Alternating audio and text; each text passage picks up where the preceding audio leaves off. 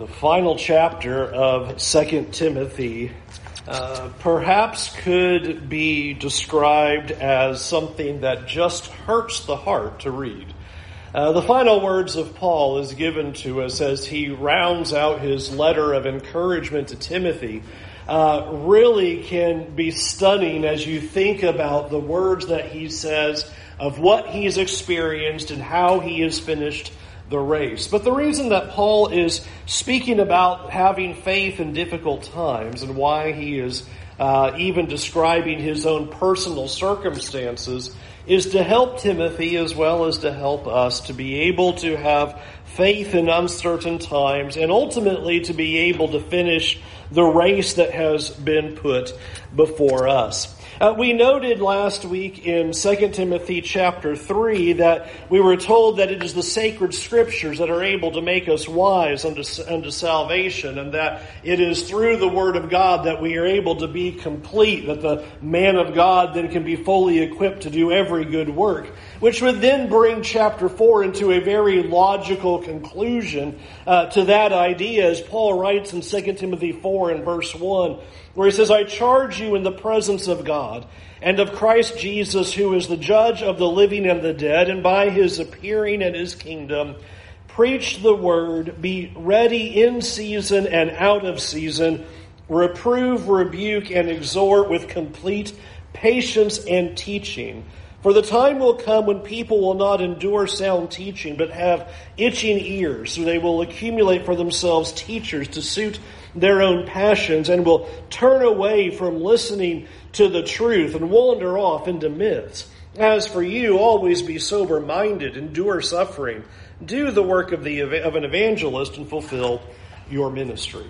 I think it's interesting that in spite of what he has described, and in chapter 3 he has said, it's going to be difficult times in the last days. You are going to have people who are pretenders and putting forward a shell of godliness, but ultimately not willing to truly follow God. And so therefore he gives this first charge to Timothy that what it means to finish the race is the need to preach the word. And I think what is more important in the imagery in verse 2 is he uses the phrase to be ready in season and out of season. Now that's not really terminology that we use too much, but the picture that he is giving here is that we're not going to finish this race well and finish it in a way that God wants us to if we are not completely devoted to the word and teaching the word to others, and I would underscore, at all times. I like how some of the other translations use the idea of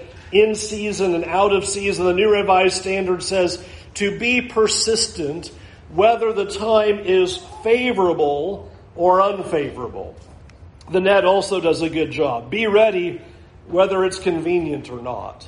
And I think that's an important picture that's being given here about our role as the people of God and our knowledge of the Scriptures and our need to teach others, is that there is a picture here that Paul gives that we are not simply teaching others only when it's convenient, or only when it's easy, or only when the time is favorable. If Paul and the other apostles only taught when it was favorable and convenient, they wouldn't have gotten all the trouble that they got into, and they wouldn't have gone through suffering and imprisonment and difficulties. The point that you have being told to Timothy here is you can't step back when things are inconvenient. You can't kind of go back to the sideline when it's not a favorable time. You have to always be doing this, whether it's a favorable time or unfavorable time. Now, connecting that to last week, Paul has said, in the last days, it's going to be an unfavorable time. It's not going to be easy. It's going to be hard. It's going to be difficult. And sometimes we can look at this and think, well, I will do this work when things get better, when things get easy, when things are more convenient, when the cultural winds are more positive. That's when I'll be out there and I'll do more. But right now, there's a lot of negativity, and so we should then just dial it back a little bit. And Paul says, no. You need to be doing it and teaching and encouraging and rebuking and correcting with patience through our teaching, whether there is pressure or even when there's not. Even when it's easy and even when it's difficult. It is a reminder to us that we can't bend to the culture. We can't bend to other pressures external, whether they be governmental or not, that it is required of us to teach always. Always teaching, always correcting, rebuking, and encouraging with patience no matter the time. The reason I think this is important is I don't get the sense, nor do I think, that Paul would be writing to Timothy as if Timothy had given up on God. I don't think that's the circumstance. But remember in chapter 1, Paul said, we can't be ashamed. And you get a sense that things are hard and it's not a favorable time and things have become pretty challenging. And the easy temptation, it's not that we're going to give up on God, but we'll just kind of quiet down a little bit. We'll just ease off the teaching and correcting and rebuking and encouraging. We'll just back off a little bit till things get better, till it's a more favorable time, till it's a little more convenient. Then we'll ramp things back up. And I think that's what Timothy may be sitting in the moment, is that he hasn't given up on God, but it sure is easy when it's not favorable with our peers or with our culture or with our government to want to just kind of step back and say, okay, I'll take it easy right now. And the picture here that Paul gives is that we can't do that. And notice the motivations why. The first motivation that he presents is in the charge that is given in verse 1 when he says, I charge you in the presence of God and of Jesus Christ. But notice he doesn't leave it right there. Notice the explanation. Who is to judge the living and the dead, and by his appearing and his kingdom. What's the point? Timothy, you can't shrink back. You can't be ashamed. You need to be persistent and continue to correct and teach and encourage even when the time is unfavorable, because our Lord is coming back and he's going to judge. You can't step back when you know that at any moment, at any time, he is appearing, is coming. You don't want to be with the one that's stepping back in that moment. He's coming and he's going to judge. And so there is an encouragement that is put forward. Don't shrink back and don't give in, because you know that he's going to come. And so finish the race, run this race, because you know he's coming. And the second reason why is in verse 3, when he says that there's a time coming that people are not going to endure sound teaching, but have itching ears, and they're going to accumulate for themselves teachers to suit their own passions, and will turn away from listening to the truth and wander off to myths. Notice the other reason that we can't step back when things are inconvenient or when things are unfavorable. Because he says, there's always going to be situations where what people are going to do is they're not going to want to hear what the truth says, but rather they're going to look for people who are going to tell them what they want to hear. That's the idea of itching ears. It is rather than enduring sound doctrine. Isn't it interesting to put it that way? Enduring sound doctrine. God says stuff that's hard. God said things that are hard. And you have to endure those sound teachings, because the temptation is when somebody says something that's hard, I'll go find somebody who says something that's easy. I'll just listen to the easy stuff. I don't want to hear the hard things. I don't want to be told that I'm not doing right. I don't want to be told how I need to change my life. Just give me a pat on the back. We'll all say, yay, Jesus, high five. We're all going to heaven. We'll all just, have a party about it. Notice he says that's what people are going to do. And I submit to you that that is one of the prevalent reasons that there are so many churches. Because what we do is, if you don't like what it says, I'll go find somebody who doesn't say it like that. I'll just go somewhere where they don't make me feel bad like that. I don't want to hear those kinds of things. I'll just find somebody who doesn't talk about that. He just talks about the good things. He makes me feel good and all those kinds of things.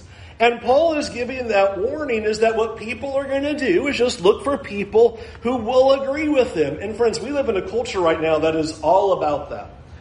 Because social media now has engineered our thinking and our hearing to that very thing. We surround ourselves only with voices that are friends. And so whatever they say that is agreeable, we always allow that to enter into our heads. And if it's disagreeable, block. And we do that with God. We just come to God, I don't really like that. I'll block that, and I'll find somebody who will teach me what I want to hear. I'll listen to those good things instead of the truth.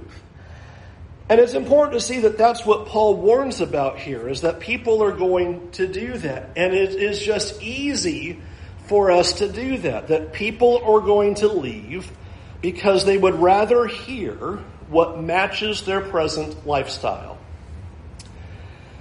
And I'll tell you, it's easy to become a megachurch. Just tell everybody what they want to hear. Just keep this closed. Don't read it. We'll talk about it. But we won't actually look at what it tells us to do or how to change. We won't read the hard things. We'll just pick the easy things and we'll rah-rah about it. Well, then you can get all kinds of people who will be very favorable to God as long as you tell them they can keep doing whatever they want to do. And I hope that we will see that we would not be surprised that Paul said that's exactly what's going to happen. That what people are going to do is they're not going to endure sound teaching. That rather they are going to look for teachers who will tell them what they want to hear, rather than listen to what the truth is. I find it fascinating that the way Paul describes this in verse 4, he says there that rather than listening to the truth, they wander off into myths. Now, don't read myths as if they're going, they were followers of God and they decided to go to Greek mythology instead. Notice the framework is anything that's not the truth of God's word, Paul calls that a myth. It's not real. They're going around saying things that sound very spiritual, sound very religious, sound very godly, but it's a myth. It's a false teaching. It's not real. It's just nothing. And so he just puts it in the category that it really is. It's a myth. It's not for real. It's not the truth of God's word. And people are going to ultimately seek that. And so he gives that warning and says that's why we have to be persistent. I think that's what is such an interesting picture that is given to us, is that this is the solution that is provided for us in these last days, is that we need more of God's word, not less. That's what he's saying. Whether it's convenient or inconvenient, favorable or unfavorable, what we need more of in this time is more of God's word. But here's the temptation. The temptation is that when people do not endure the sound teaching and they want to find those who will itch their ears and please their own desires, there can be the desire on our part to want to give in to that. And so, well, maybe we'll, if we provide coffee and donuts, we'll get more people here. If we just had some more entertainment, if we, shot some fireworks from behind the baptistry, or if we, do some kind of thing like that, then we'll get people in here. If we could just, have a great meal or something like that. We start trying to itch those ears rather than staying on point with we need more of the Word of God. The more people try to find the teachers that fit their lifestyle, the more we have to stay firm on the course.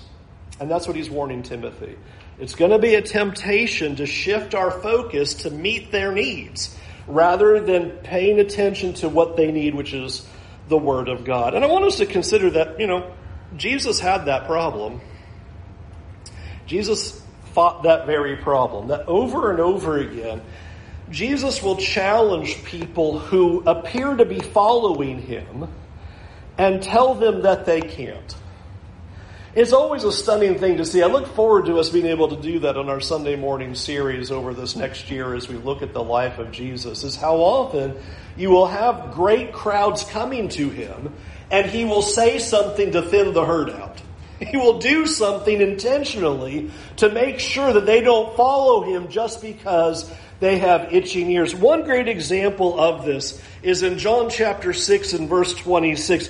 The lead up into it that happened earlier in John 6 was that you have in John's account the feeding of the 5,000, and then that night he goes across the Sea of Galilee and is on the other side. The crowds get up in the morning. They start looking for Jesus where he was yesterday, where they had been fed the food. They don't find him, and they go trekking all the way to the other side to look for him. Here's Jesus' answer when they come to him after seeking him that great distance. He says, "Truly I tell you, you are looking for me, not because you saw the signs, but because you ate the loaves and were filled.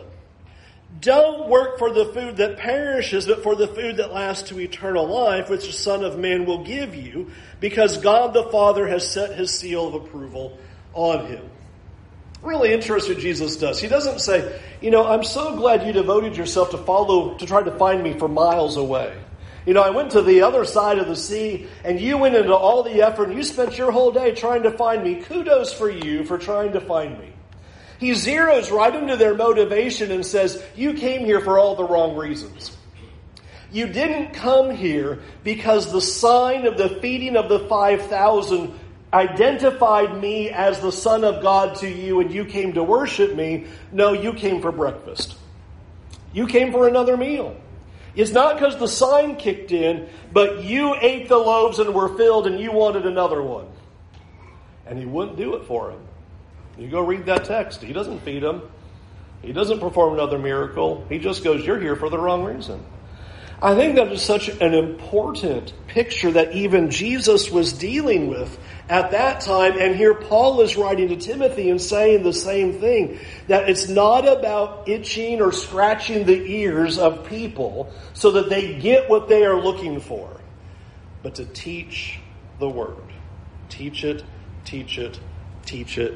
And that's why Paul's solution in verse 5, where he just simply tells him, you need to exercise, verse 5, self-control, endure hardship, do the work of the evangelist, fulfill your ministry. You need to keep teaching, keep teaching, keep teaching. That has been the goal of this congregation. It's been the goal of everything I do, is try to be, here's the word, here's the word, here's the word, no distraction, here's the word. And that's what God is telling us to do, is in these last days, when people are looking for anything to say, "Oh, well, I'm getting my desires fulfilled." Well, let's go to what the Word of God says. Let's see what God has to say and do that work. That must be our focus. So that's the first picture Paul gives in chapter 4. To finish the race is a dedication to the Word, a knowledge of the Word, and a teaching of the Word to those around us. Second picture, you'll notice in verse 6, he now talks about being ready. Verse 6. "For I am already being poured out as a drink offering, and the time of my departure has come. I have fought the good fight. I have finished the race. I have kept the faith. Henceforth there is laid up for me the crown of righteousness, which the Lord, the righteous judge, will award to me on that day, and not only to me, but also to all who have loved his appearing."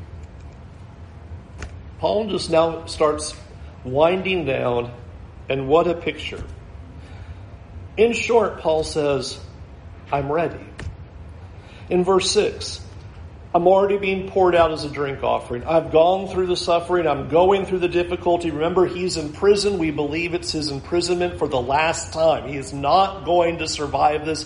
He seems to even understand that as he writes these words. I have fought the good fight.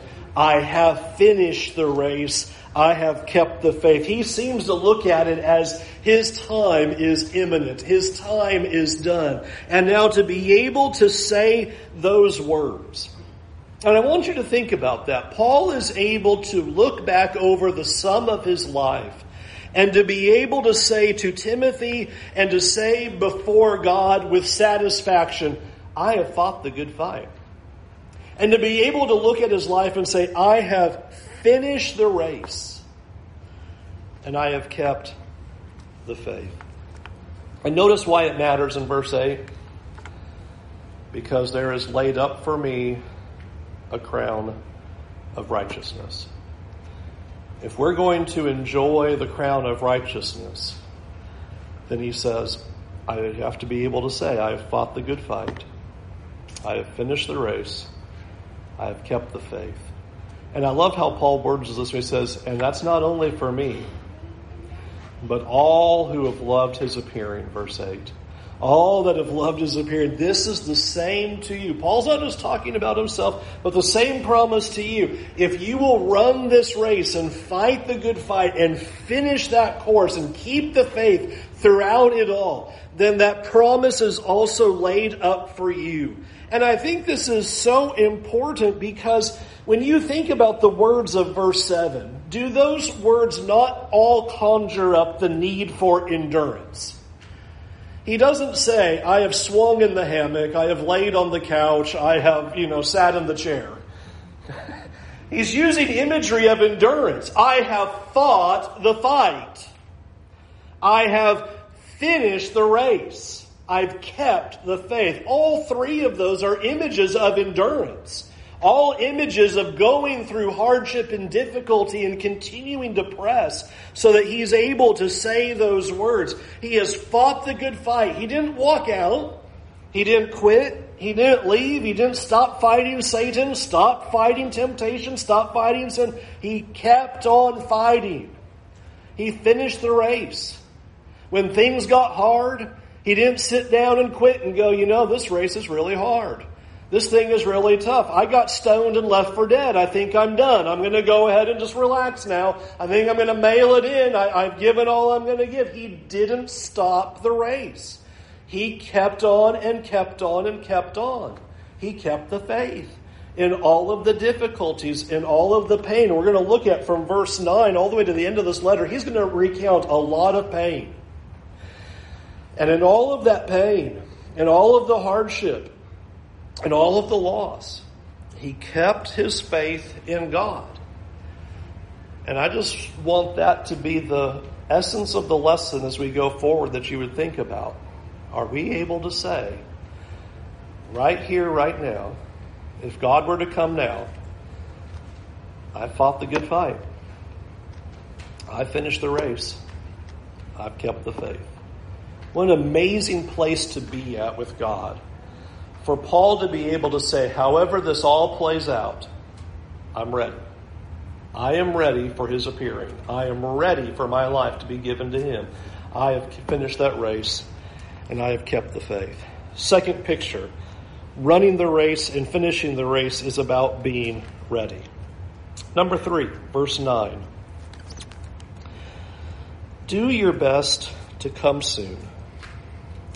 For Demas, in love with this present world, has deserted me and gone to Thessalonica. Crescens has gone to Galatia, Titus to Dalmatia. Luke alone is with me. Get Mark and bring him with you, for he is very useful to me for ministry. Tychicus I have sent to Ephesus. And when you come, bring the cloak that I left with Carpus at Troas, also the books, and above all, the parchments. This starts to become a very heartbreaking end to a letter. And I want you to think about Paul doing this for a minute. Because this letter could have ended at verse 8. And what a powerful high of a letter it would have ended. I have fought the good fight. I have finished the race. I have kept the faith. I know I have a crown of righteousness laid up for me, and not only for me, but all who have loved his appearing, and then just say, greetings to you all, ready to go. But he is now going to get very personal about his life.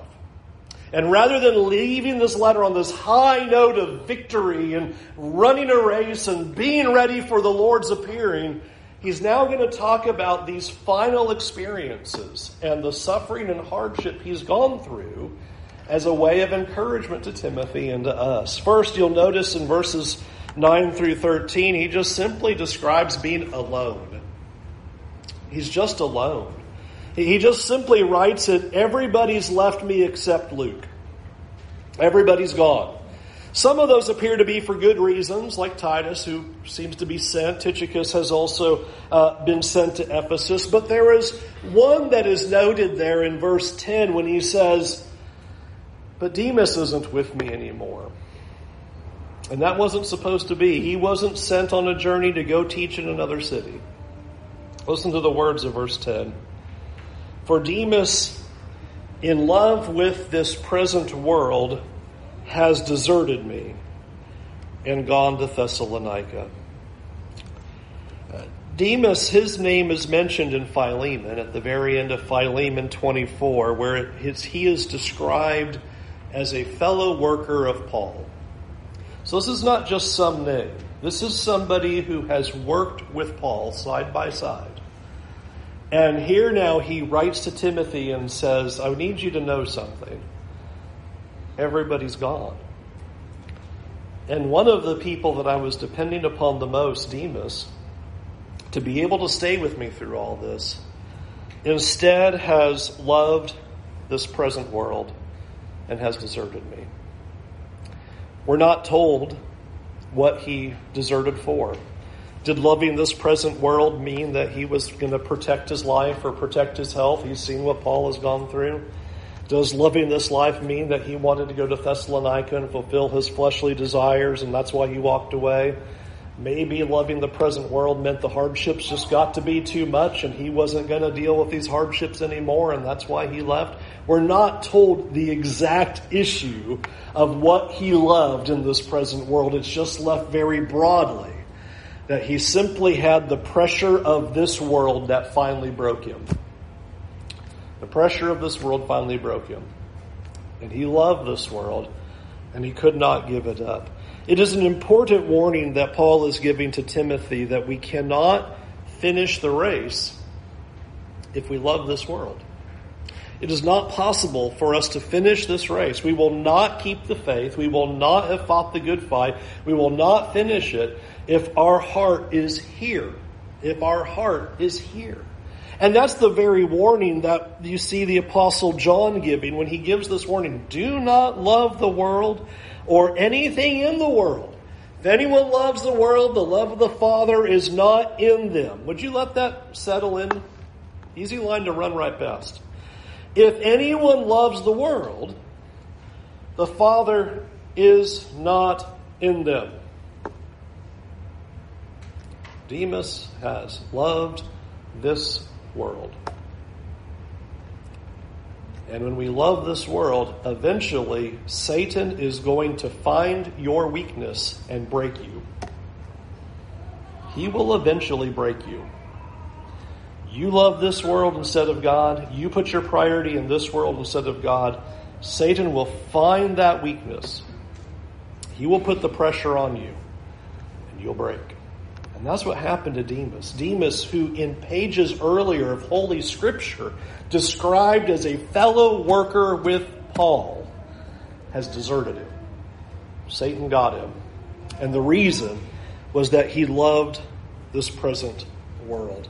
I think it is so important that we understand that we will fail if we allow the love of this world to penetrate into our lives, into our heart, into our desires. We are going to have the same outcome. We will fail. And Paul is writing this to say, don't fail. I don't think these letters, or the end of this letter with all of these names, is intended to be the wall of shame for people, but to be an encouragement. Look at what happened to Demas. He was with me side by side. He's a fellow worker, and he fell off. He loved this present world and deserted me. It can happen to anybody. The pressure that Satan will put on you to give up and to give into the world is so strong. And Paul is writing to Timothy and saying, don't be like Demas. I want you to finish the race. Don't give up. And here is Paul saying, you might be even alone.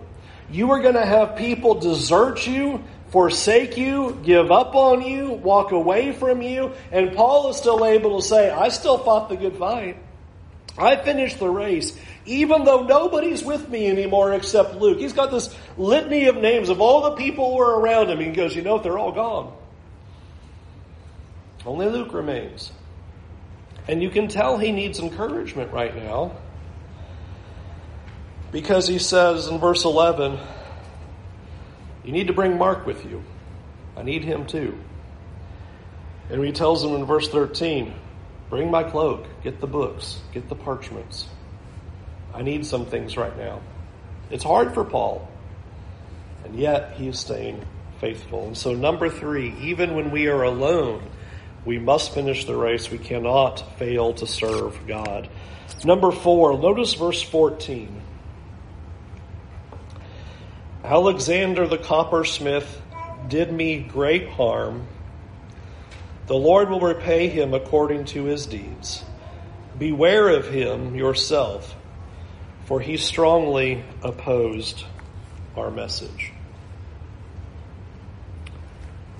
4th thing Paul says, while you try to run the race and you try to endure and you try to keep the faith, people are going to hurt you. How interesting that he is able to say, and just think of the words, Alexander harmed me greatly.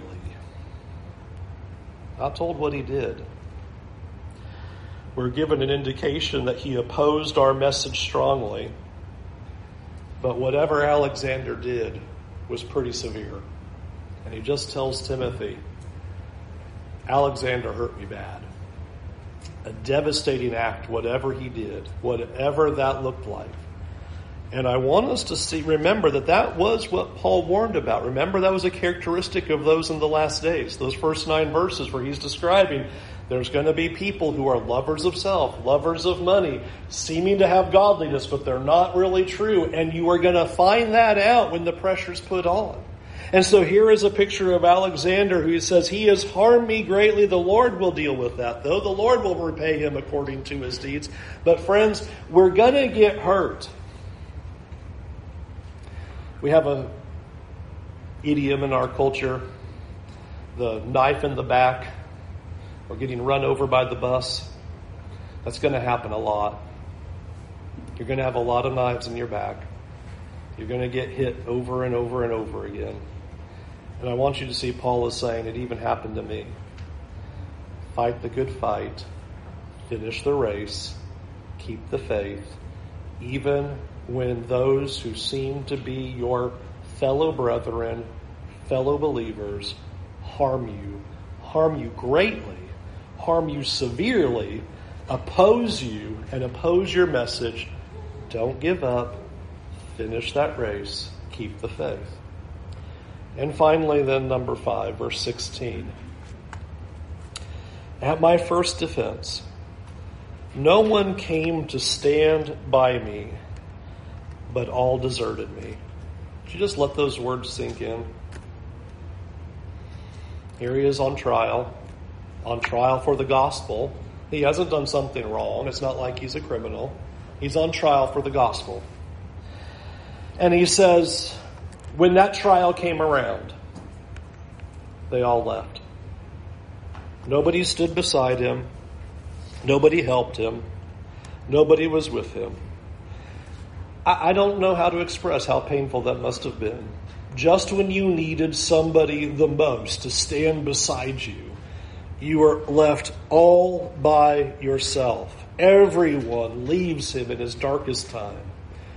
You might remember that is similar to the Master. As Jesus, in his darkest time, everyone forsakes him and runs. You are going to be deserted. You are going to have people leave you when you need them the most. The people you thought you could depend upon. Maybe the very ones who turn their back on you, especially under a governmental pressure that you see happening here. But please notice the rest of verse 16. May it not be charged against them. Unbelievable. What kind of faith? To be able to say, they wronged me. They hurt me. They deserted me. They left me when I needed them the most. But don't let that be held against them. Don't let that be held against them. That I have been wronged, but I want them to be forgiven.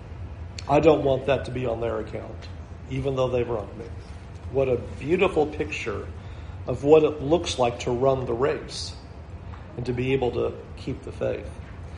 So how did Paul endure? If you are left all by yourself and you have nobody to help you, nobody at your defense, nobody to support you, it seems like everybody is abandoning you or hurting you. Verse 17. But the Lord stood by me and strengthened me, so that through me the message might be fully proclaimed, and all the Gentiles might hear it. So I was rescued from the lion's mouth. The Lord will rescue me from every evil deed and bring me safely into his kingdom. To him be the glory forever and ever. Amen. I love the picture that's given here, where he says, everybody's left me, but then he says, but the Lord stood by me. Now think about that for a minute. Obviously not in some physical form was there God going, here, I'll stand by you. I know everybody left you, but I'll be right there. He didn't have anybody to see, but he knew it. He knew that the Lord stood by him. He knew that even though he was alone, hurt, deserted, and wounded by these people, he knew one thing. God had not left him. He knew that God would stay with him. And he says that's what God did. Verse 17, he stood by me and strengthened me. He helped me through this. In fact, did you like the image there at the end of verse 17? So I was rescued from the lion's mouth. Who is he relating to? He sounds like Daniel. In my darkest time, when it looked like all hope was gone, God rescued me. God was with me. I was rescued from the lion's mouth. But notice what he says after that. And the Lord will rescue me from every evil deed and bring me safely into his kingdom. He has helped me then, and he will help me again. He stood by me in that moment. He'll stand by me again. It doesn't matter if everybody leaves me, everybody hurts me, everybody wounds me, everybody sticks a knife in me. I will stay with him because he will stay with me. Amazing faith is given. And this is the picture that he is giving, is that the Lord will stay with you and help you and strengthen you and get you through your darkest time if you will stay with him. If you will run the race, fight the good fight, and keep the faith, God is going to stay with you. He made a promise that he would, and he never goes back on his word. The problem is we often walk away from him. When God is there to rescue us, we give up. Paul says, I didn't give up. Everybody left me. No one was there for my defense. But the Lord stood by me. He strengthened me. And friends, that's all we need. Everybody will let you down. We're human. We will. I will let you down. I will fail you over and over again. There's only one person who will not. The Lord will. He will always stand by you. He will be there to strengthen you. And so that is the hope. How are you going to finish this race? Are you going to finish like Paul? Paul was abandoned. He was alone. He had no one to support him. He had great harm done to him. And you probably can relate to some of that. Alone, abandoned, no one to support, no one to help, great harm done. And he says, but I know God's still with me. And he says, I fought the good fight. I finished the race. I've kept the faith. Please do not let what others do to you keep you from finishing the race.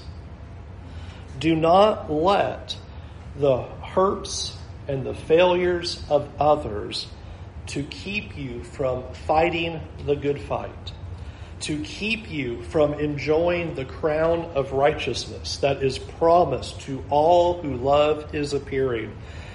Don't let what others have done to you be the reason for you to fall short of the goal that God has given to you. And I love that Paul brings all of this in Because we read Paul and we think, man, that guy's like a hero. He's like Superman. He's impervious. Nothing sticks to him. He's just, he does it all. And Paul just writes this and goes, man, I'm hurt. I'm alone. I've been forsaken. I've been opposed. But God's with me. So keep fighting the fight. Finish the race. Keep the faith. Let's go to God in prayer. Heavenly Father, Lord, it can be when we feel alone and we feel hurt and neglected, opposed, betrayed, that we can feel like you are not with us. And Lord, we are tempted in those times to let go of you and to let go of your word. And Lord, I pray that you would always strengthen us in those moments. And Lord, I pray that we would always look to you in those times. And help us to see the importance of your word as the endurance we need to get through those difficulties. Help us to see that you have never left us and you have never forsaken us. Help us to see that you are always there to support us and to push us forward. And Lord, I pray that we would never have itching ears, but rather we would always want to hear the direct truth of what you have to say to us. And Lord, the things that you say are hard. They are challenging, and they cause us to need to endure and to look at ourselves in a very raw and honest way sometimes. But Lord, I pray that we could have a faith like Paul, so when our time is done, we would be able to say the very same words. I fought the good fight. I finished the race. I've kept the faith. Lord, we look forward to your appearing. We look forward to the promise of the crown of righteousness. And we pray for strength to remain faithful to you no matter what happens, no matter the difficulty, no matter the trial, no matter the loss, no matter the pain. Give us the strength and give us the knowledge that you are with us through it all. In Jesus' name, amen. Powerful message that Paul gives from a prison cell as he stares at death in the face and encourages us to continue running with him. We help you in any way to turn to Jesus tonight, to turn away from your sins, be immersed in water for the forgiveness of your sins, to follow him faithfully with all of your heart and to continue faithfully. These are just the starting points. The biggest thing then going forward is to stay with him through thick and thin, to hold on to the word and teach the word when it's convenient, when it's inconvenient, when it's favorable, and when it's not. Can we help you? Won't you come? Won't we stand? Won't we sing?